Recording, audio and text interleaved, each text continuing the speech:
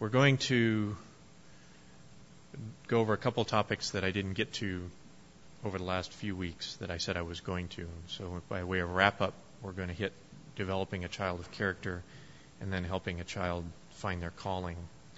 Are there any questions or comments, anything from the previous lessons that we should talk about before we jump into this stuff, the new material? Were you successful in being able to get the PowerPoints up there, Randy? Okay. Well, we can work from our notes, and then if you get the charts up, that's fine. So looking at the first, the developing the child of character, what I tried to do, you could spend an entire course on character, but what I've tried to do is summarize a few of what I think are important things to focus on with children as we go through and guide them and train them and instruct them. And a few attributes that jump out to me, which I would encourage. And the first one that comes to mind is really helping or inculcating in them an attitude of gratitude. And thankfulness is not something that just comes naturally to us. It's something that has to be worked at. It's an awareness that we need to develop. And what I've tried to do is at least put one simple verse that probably most folks are familiar with underneath each one of these topics, if you or these items. If you haven't run into these verses before, or you haven't gone through them with your kids, then it's a verse that you could go through. It would be nice if at least one for each one of these areas that you feel is important in the area of character, that there's kind of a governing verse, and I've put down some of the governing verses that we have in our household. And so the first one, which is well known, is give thanks in all circumstances, for this is God's will for you in Christ Jesus. And what we're trying to do is encourage children to develop an appreciation and a thankfulness and a thankful heart in all circumstances. And frankly, where we are today, we know is what we're fighting against. The trend is really a trend of entitlement. We ourselves are struggling with that.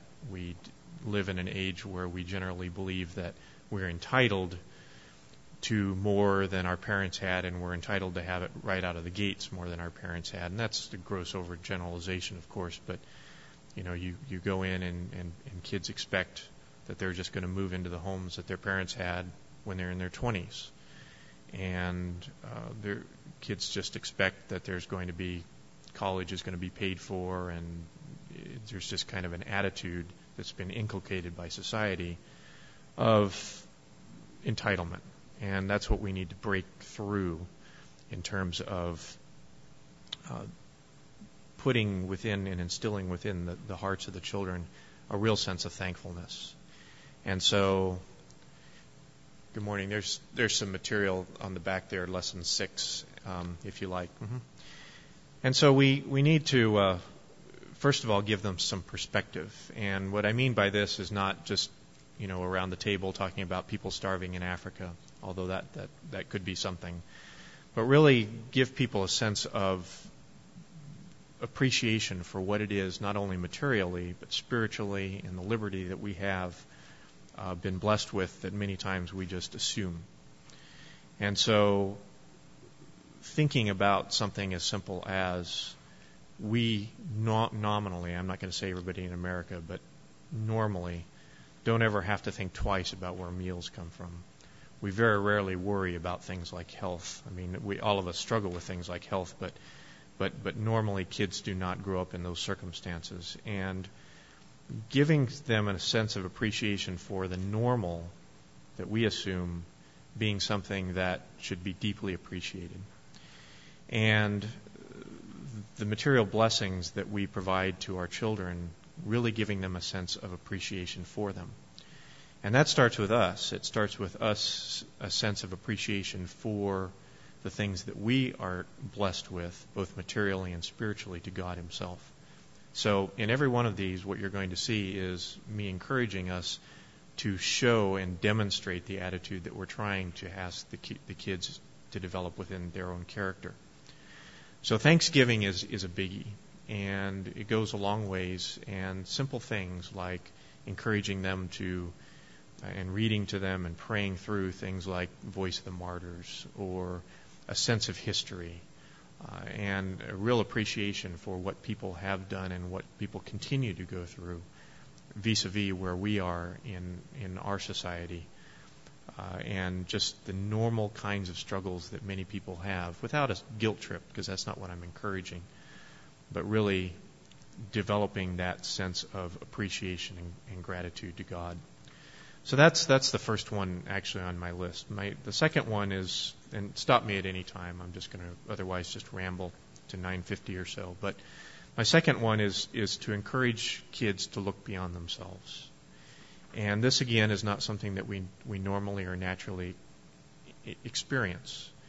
We are by definition people who think a lot about ourselves, and that's what the natural way of things are, and it's not, you have to fight against entropy in order for us to consider looking outside of our world. And so again, in Philippians 2:4, a very simple verse that kids can know, each one of you should look not only to your own interests, but also to the interests of others. And if you have, for example, gone to a party or just had a conversation with people, and you'll ask them questions, and I'm guilty of this as much as anyone, so I have a lot to learn in this area as well, but you ask them some questions about themselves, and then pretty soon you find out that they're very happy to talk about themselves, but they'll never ever ask a question about you, or they'll never respond even with well, what about you? And one thing that is very easy to do with kids, and you can start at a very young age, is ask them to start thinking about questions that they can ask other people when they're carrying on conversations, and teaching them to investigate or to think about other people's lives, not simply to be experts at talking about themselves, which we all are. We're all very good at that for the most part, but looking outside of ourselves at the interests of others as well. And so that is another consideration, to look beyond themselves, to look outside their own area or their own sphere, to begin to develop a worldview and appreciation that goes well beyond the interests of individuals, of themselves. The third one that I have is the whole area of the tongue. And the verse that we use is Ephesians 4:29, I'm sure familiar to most of you. Do not let any unwholesome talk come out of your mouths, but only that which is helpful for building others up according to their needs, so that it may benefit those who listen. And the reason that I chose this passage, and there's all kinds of passages about the tongue. James talks about the tongue. Proverbs is replete with verses about the tongue. But the reason that I use this as kind of our passage is the word unwholesome talk, or the phrase unwholesome talk. And the reason that I use that I like that phrase is because unwholesome talk has more to do with the tongue than just cursing.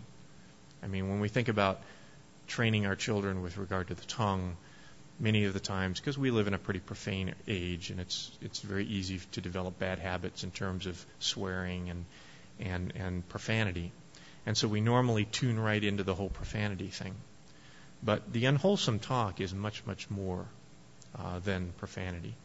Unwholesome talk is contrasted with is basically aligned in this passage with anything that is not building others up according to their interest or their needs.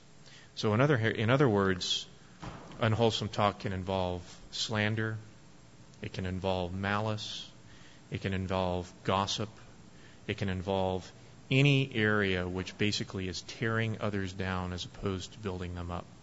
There's some, I'm sorry guys, there's some handouts there over there if you want to follow along. If not, just got it up on the screen, lesson 6. And so it's much deeper than just simply profanity. And when we start peeling this onion layer back, the question is, what are kids seeing and what are they participating in? When, for example, we smile to some people's face and we say polite things to them, and then back behind, the enclave of the house, we are laughing at them, or we're mocking them, or we're ridiculing them. And we, the Cohees, have had a lot of household conversations about this, because Mom and Dad will stand up and say, this is an area where our humor lies. We like to mock. We like to make fun. We like to be sarcastic. And so we ask our kids to help keep us accountable, as we also help them be accountable to the way in which we speak about other people, particularly when other people are not present. Now, this is what Jerry Bridges would call a respectable sin. It's not one of those sins you get booted out of the church for. It's one of those sins that we tend to tolerate and just excuse, the sins of the tongue. Gossip in the name of prayer requests. We really need to pray for Susie because she's really having a hard time losing weight after her pregnancy. Whatever. Just silly kinds of things that we will joke about, and so the whole thing about controlling the tongue is much, much deeper than profanity. It's much, much deeper than just careless speaking or reckless words or hurtful speech. But it goes into, really out of the overflow of the heart, the mouth speaks. And so all of those vices need to be considered and dealt with. And it's an area where we can benefit from encouraging our children to help us be accountable as well, like I said, because all of us, I think, struggle in this area. The fourth one that I've listed is to control their thoughts. And before I talk about things like controlling their bodies, what I'm encouraging folks to do is to encourage their children to work in their thought life. And there's a very simple verse that talks about taking captive every thought and making it obedient to Christ in 2 Corinthians 10:5. And there's also a very famous passage in Romans chapter 12, verses 1 and following, that talk about the mind, and it talks about training up and not being conformed any longer, but rather transformed by the renewing of the mind. And the renewing of the mind, along with the heart, is the beginning of the renewing of behavior.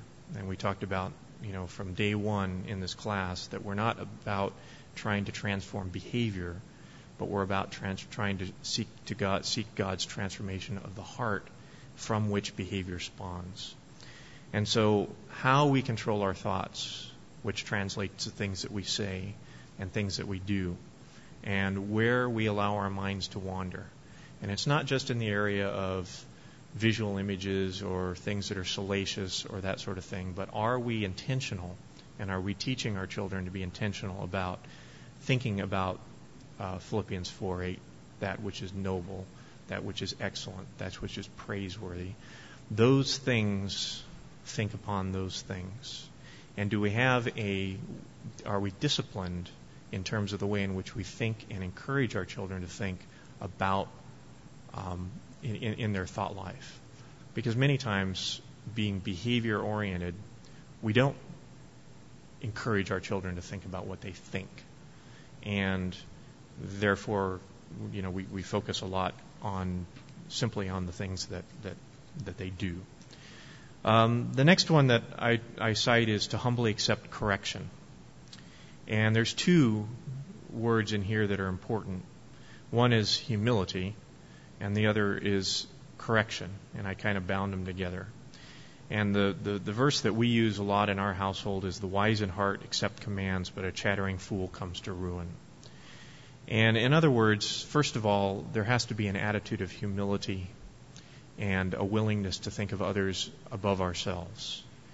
The offshoot, or one of the offshoots of that, is our willingness to accept correction. And even as the Proverbs talks about, to delight in correction, which is not something that we naturally do. Children need to learn that the wise in heart accept commands, because naturally what we want to do is be defensive, and we want to justify ourselves, and we want to explain why it was that we really aren't guilty of the things that we are being confronted with. But many times we have to say to our kids, and parents have to say to their children, remember, we are instructing you and entraining you in righteousness for your good, and the wise in heart accept commands. And it's nice to be able to have a proverb or two or a piece of scripture to be able to go back to. The second one on this page is to do right when no one is looking. And that's kind of the definition of integrity, or at least a definition of integrity, is when no one is looking, what are you doing? And if we want to encourage our children to be men and women of honor and to be able to be people who are disciplined and controlled, and people when, for example, they're in the hotel room on the business trip and no one knows what's going on, and we want them to be about doing the right thing, it starts when they're young, to be people of integrity. And the Bible says the man of integrity walks securely, but he who takes crooked paths will be found out. And so what we're trying to encourage children to do is not simply perform. We're not trying to put a performance-based system into place. We're trying to encourage them to realize that God is always present. We are always before an audience of one. We are always standing before the face of God and before the heart of God.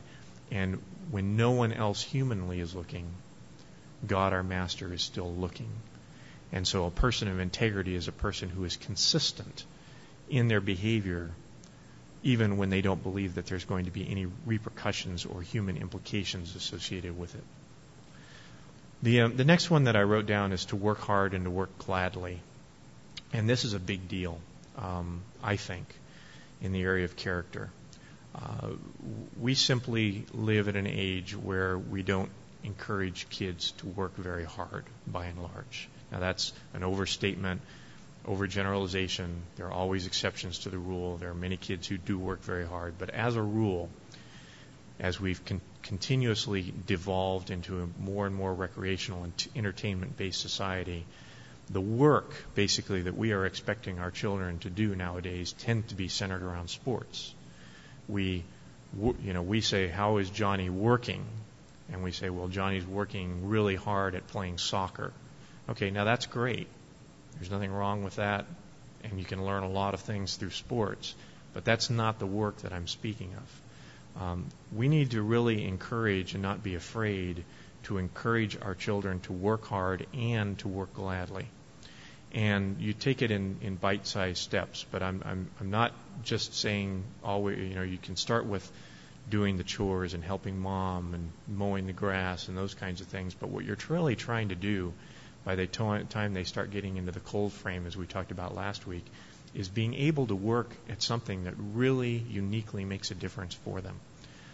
The mission trips are great, but if the mission trips are just to go over and kind of get an experience about how someone else lives in a different culture, that's probably, it needs to be associated with something that is really working, that's really about work. And we tend to, I don't know about you, you can correct me if I'm wrong, but it seems that we almost tend to be afraid or feel self-conscious or guilty about asking our kids to work hard.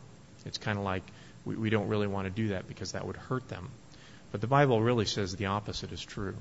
If we want to have an insulated, insecure, I'll use the word namby-pamby kind of child that doesn't really ever be able to get outside of the house, it's because, in many cases, it is because the child simply does not learn how to work hard.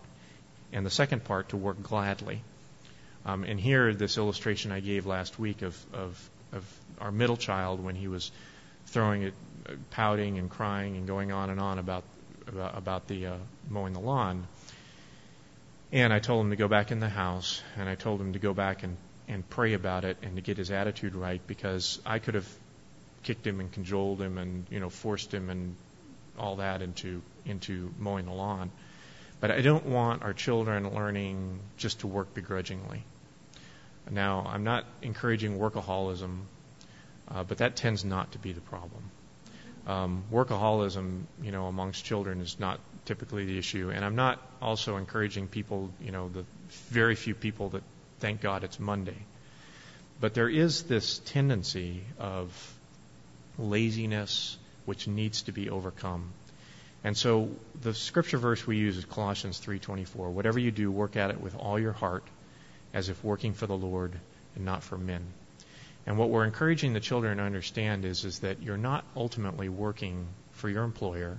You're not ultimately working for your parents. You're not ultimately working for someone else. You're ultimately working for the Lord. And your work is a demonstration, in part, of your thanksgiving. We were created to work. It's part of God's economy. It's the way in which He structured things. And it is a way in which we can respond to God for the abilities that He's given us. So many times, I mentioned this is just a small thing, but I keep talking about it because I don't want you to think that we think it's some huge issue. Like we're the only people practically on the block who do our own stuff around the house.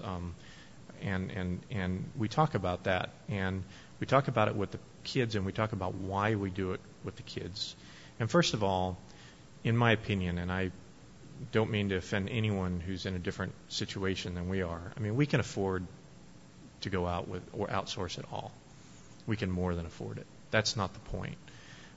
It sets to me a bad statement when you've got people coming in, cleaning your house, people going around, mowing your yard, doing your pool, just the basics. You're outsourcing everything in your life so that, and I know there are many people who are not in this situation, but we can live more recreationally.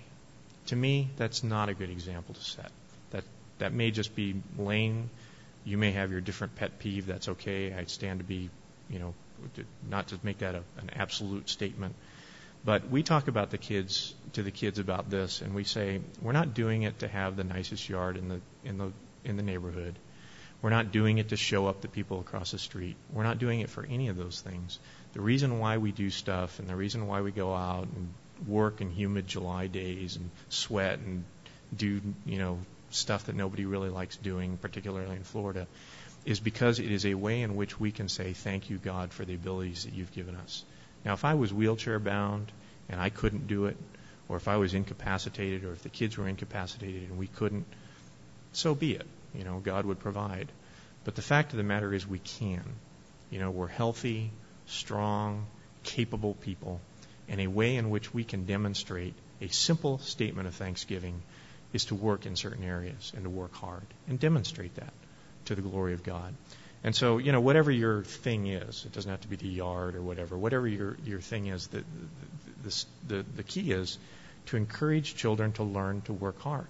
It is the antithesis of the spring break mentality that we have with college kids going off with signs saying, spending our parents' money. Because I don't care how much money you have. It doesn't really matter. That's not the point. The point is, what kind of attitude are we fostering within children where you just have this attitude of entitlement that daddy's just going to pay for it all? It does not, compute, I guess I should say, with what I think is a biblical mandate toward the way in which we approach work. So, plenty of time for recreation, that's great. Plenty of time for sports, that's great. Not saying anything to the contrary, but teach the children to work very hard. And the last point on this one, sure, yeah. Thank you, and I apologize for going on. Part of it is this monologue on the tape, but go ahead. Yeah, and the last thing that I wanted to mention goes along with that, which was we were talking with some friends, some time ago, and really good young men going on into seminary, had graduated from the academy, and asked them really what some of the greatest things that they learned from their parents were, and one comment, and we thought he was joking at first, was I learned a lot from watching my mom clean the house. And we thought, well, that's kind of weird. But in reality, as we've grown up and thought about it, what he was saying is that I learned the approach and the ethic towards the reason why we do what we do from our parents. So, other comments? Okay, the next chart, a couple more, and that is to persevere even when it hurts. And I'm not talking about masochism or anything here, but James is pretty clear. Perseverance has to finish its work so that we may be mature and complete and not lacking in anything. And we understand this even in a worldly context, that, the whole no pain, no gain, unless you push through something and you work through some things and you persevere through things, you don't get to where it is that you need to be. And at the end of the day, what we're trying to encourage children to do is to, again, fight against gravity, fight against entropy, and to persevere in areas where there are obstacles. And there can be a number of them, and we don't have to list them. They can be things that are inherent to the child, if the child's working through a handicap. They can be things dealing in the environment. They can be things dealing with the situation, be they school, be they sports, whatever pursuits. But the idea is to not be afraid to encourage them to persevere. Now, that doesn't mean that they have to just do something that they just hate. For example, our middle guy has done very well in gymnastics for several years, and last year just kind of hit a wall. We encouraged him to persevere through it, and then let's see where you are at the end of the year kind of thing. And frankly, I'm at the point, this is a sport thing, I would be okay with whatever decision he came to. I'd probably be more okay with not having to spend thousands of dollars traveling around the state even. But the reason why, but it is an encouragement for him to learn that he does need to persevere even when it isn't always fun. And there are going to be moments in life, particularly in our work, in our employment, when we may have been in love with something, and it may have been something that was just great for a while, and now it's getting kind of difficult and tiring, and we have to push through it, and we have to pray for God to persevere in us through it. So we need to see and encourage our children to have experiences which will encourage perseverance, because perseverance, as Romans says, develops character. And James teaches us that maturity and completeness comes through perseverance. Comments on this one? Yes. Yes. Yes, that's a good point.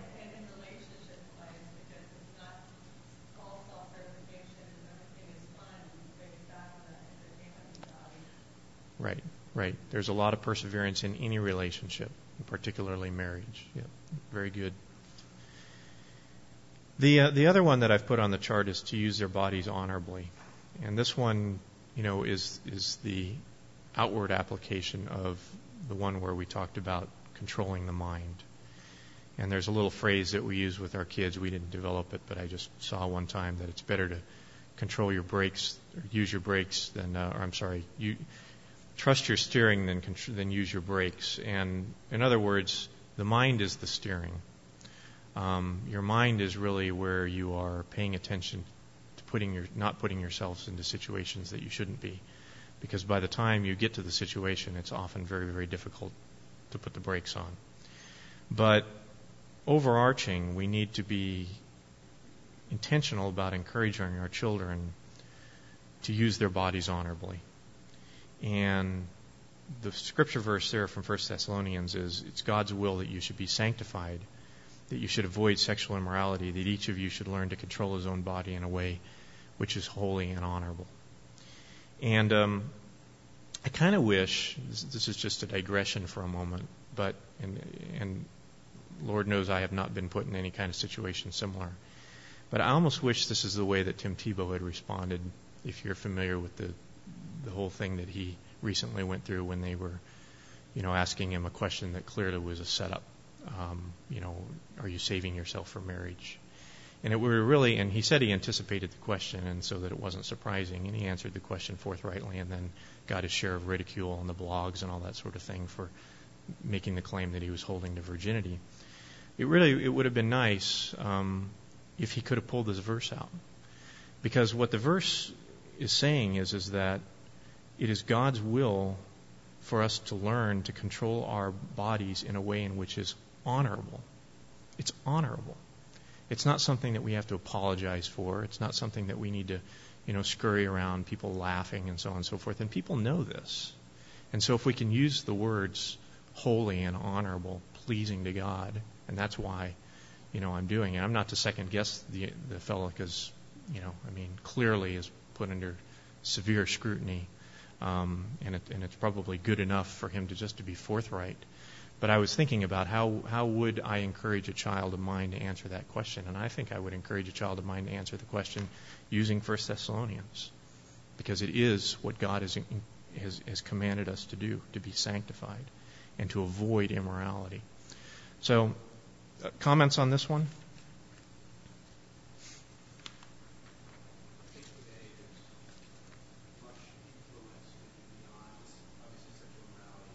Right. Mm-hmm.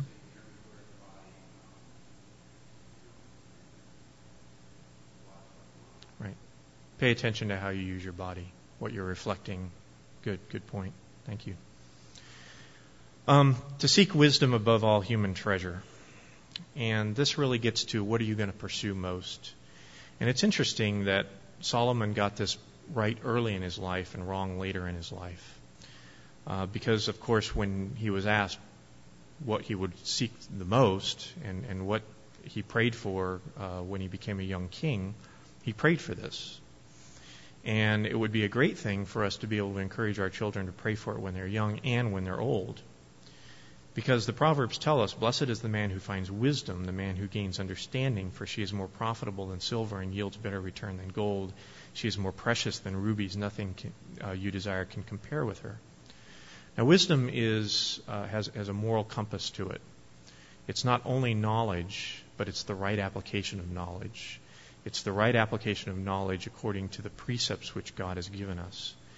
And so when we pursue wisdom, wise choices, wise decisions, things that will, so to speak, not come back and haunt us, those things have dividends that pay in abundance year after year after year.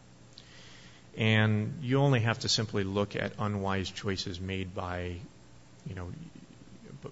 rich people, famous people, people that we might naturally be inclined to want to emulate in our society, and just show them. We don't have to be arrogant about it. We don't have to be ungracious, but simply show the children. Here are the consequences of unwise choices. This person makes millions of dollars a year. This person, is in this situation. I mean, sports figure after sports figure. Superstar after superstar. And again, we don't want to be encourage condescension or arrogance or self-righteousness. That's not the point. But the point is, what if the person had been in addition to the abilities that they've been given on the field, had the ability to be wise in the way in which they used the things that had been entrusted to them. And so, wisdom above all human treasure. Comment on this one? And the last two really deal with the God part of it, because all of it is to the glory of God, but many of these things, you'll find them if you go to military school, right? You'll hear these kinds of words, or if you go to various civic organizations. They're good character-building kinds of things which have just been passed down from generation to generation. So you'll hear about perseverance. You'll hear about hard work. You'll hear about wisdom. You'll hear about many of the things that we've talked about. But the difference here is that what we're encouraging children to do is to live to God's glory and to be reflections of God's character. So living to God's glory, whether you eat, what you drink, whatsoever you do, to the glory of God. That means engaging God in part in your story every single day, asking Him. He's already there, but so to speak, inviting Him for our own benefit to be part of the story. So whether we're eating or whatever we're doing, whatever we're thinking, we're doing it to the glory of God. That's the ultimate basis of character. And the last chart on this topic is to be a reflection of God's character. The fruit of the Spirit is love, joy, peace, patience, kindness, goodness, faithfulness, gentleness, and self-control. And this is an excellent passage if the children don't know it, for them to know and to know well. Because this talks about really the character of God in much richer detail than we've talked about. Are we lovers? Are we joyful? Are we at peace? Are we patient? Are we kind? Are we good to one another, faithful, gentle, and self-controlled? Because those are the attributes of God's character through His Spirit. So, as I thought about some elements of character, and they're not by any means comprehensive, these are the things that I thought about. And I thought it might be nice if kids do not know these verses, or if they haven't focused on these areas of character, for them to be something to meditate on during your devotionals, during your family worship, during your time together with your children.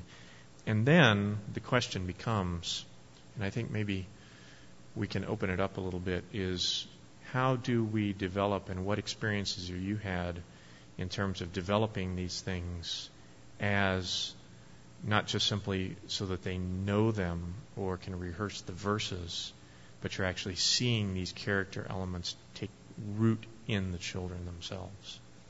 So what ideas do you have? What's worked well? And calling has been a word that's kind of been rediscovered recently.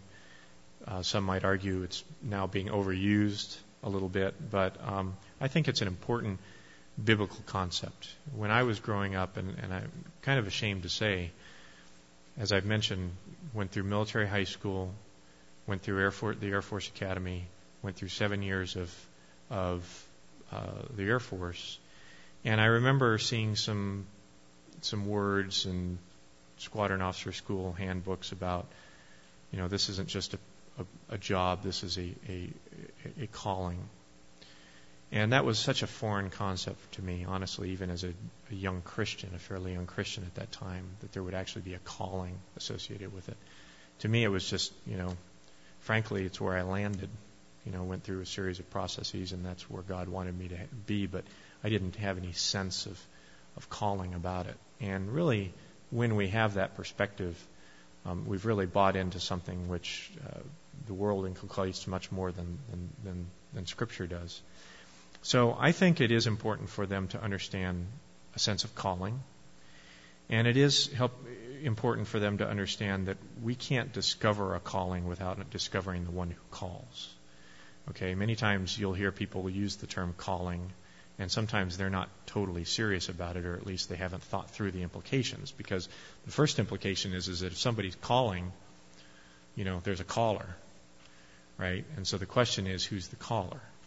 And the Bible talks about in Jeremiah 9, let the wise man not boast in his wisdom, or the strong man in his strength, or the rich man in his riches, but let those who boast in this, that they know me and understand me, declares the Lord, or something like that.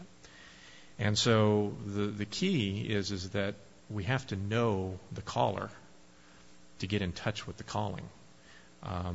The other thing I'd like to point out is there really is one primary calling.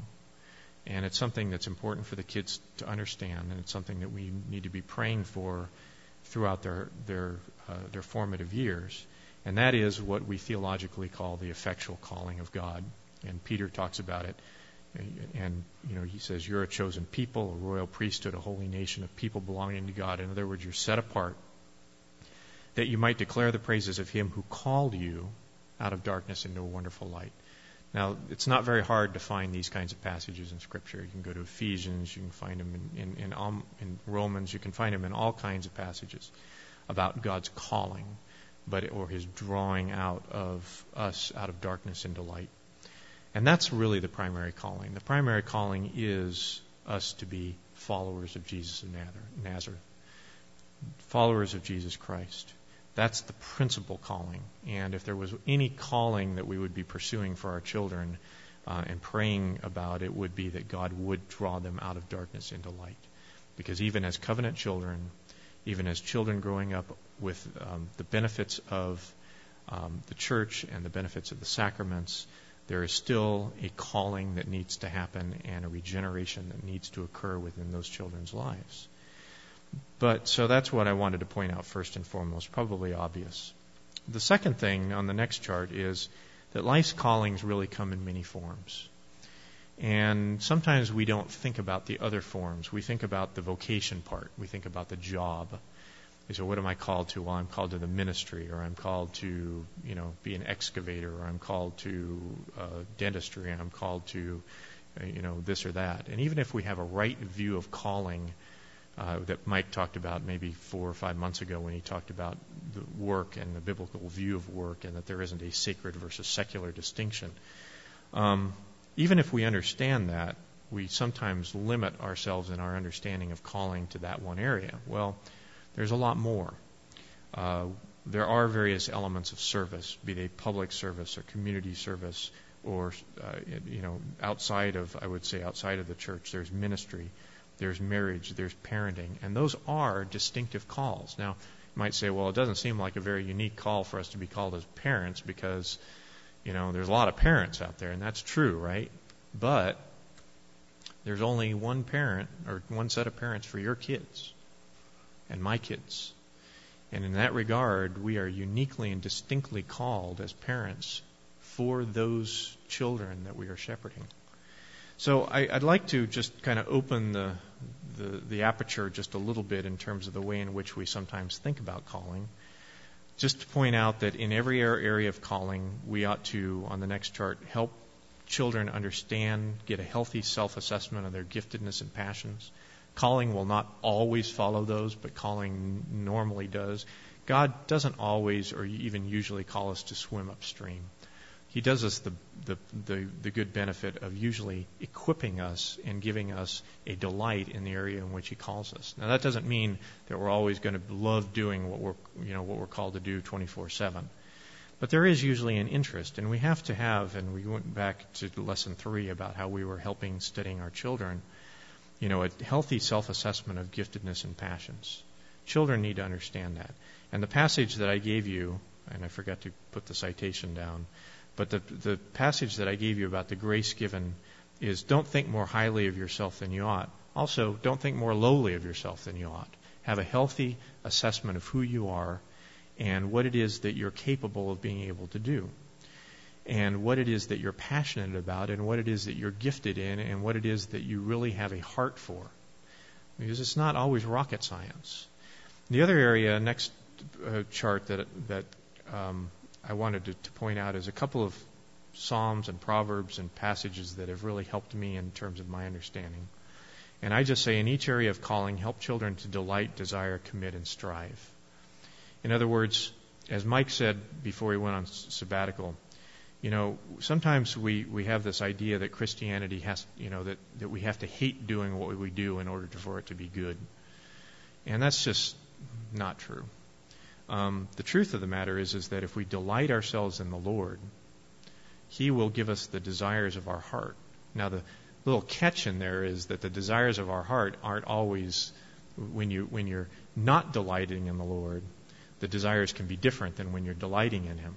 But when you're delighting in the Lord, when there's that sense of relationship and delight, our life generally follows the desires of our heart. And that's okay. It doesn't have to be pain and agony, okay?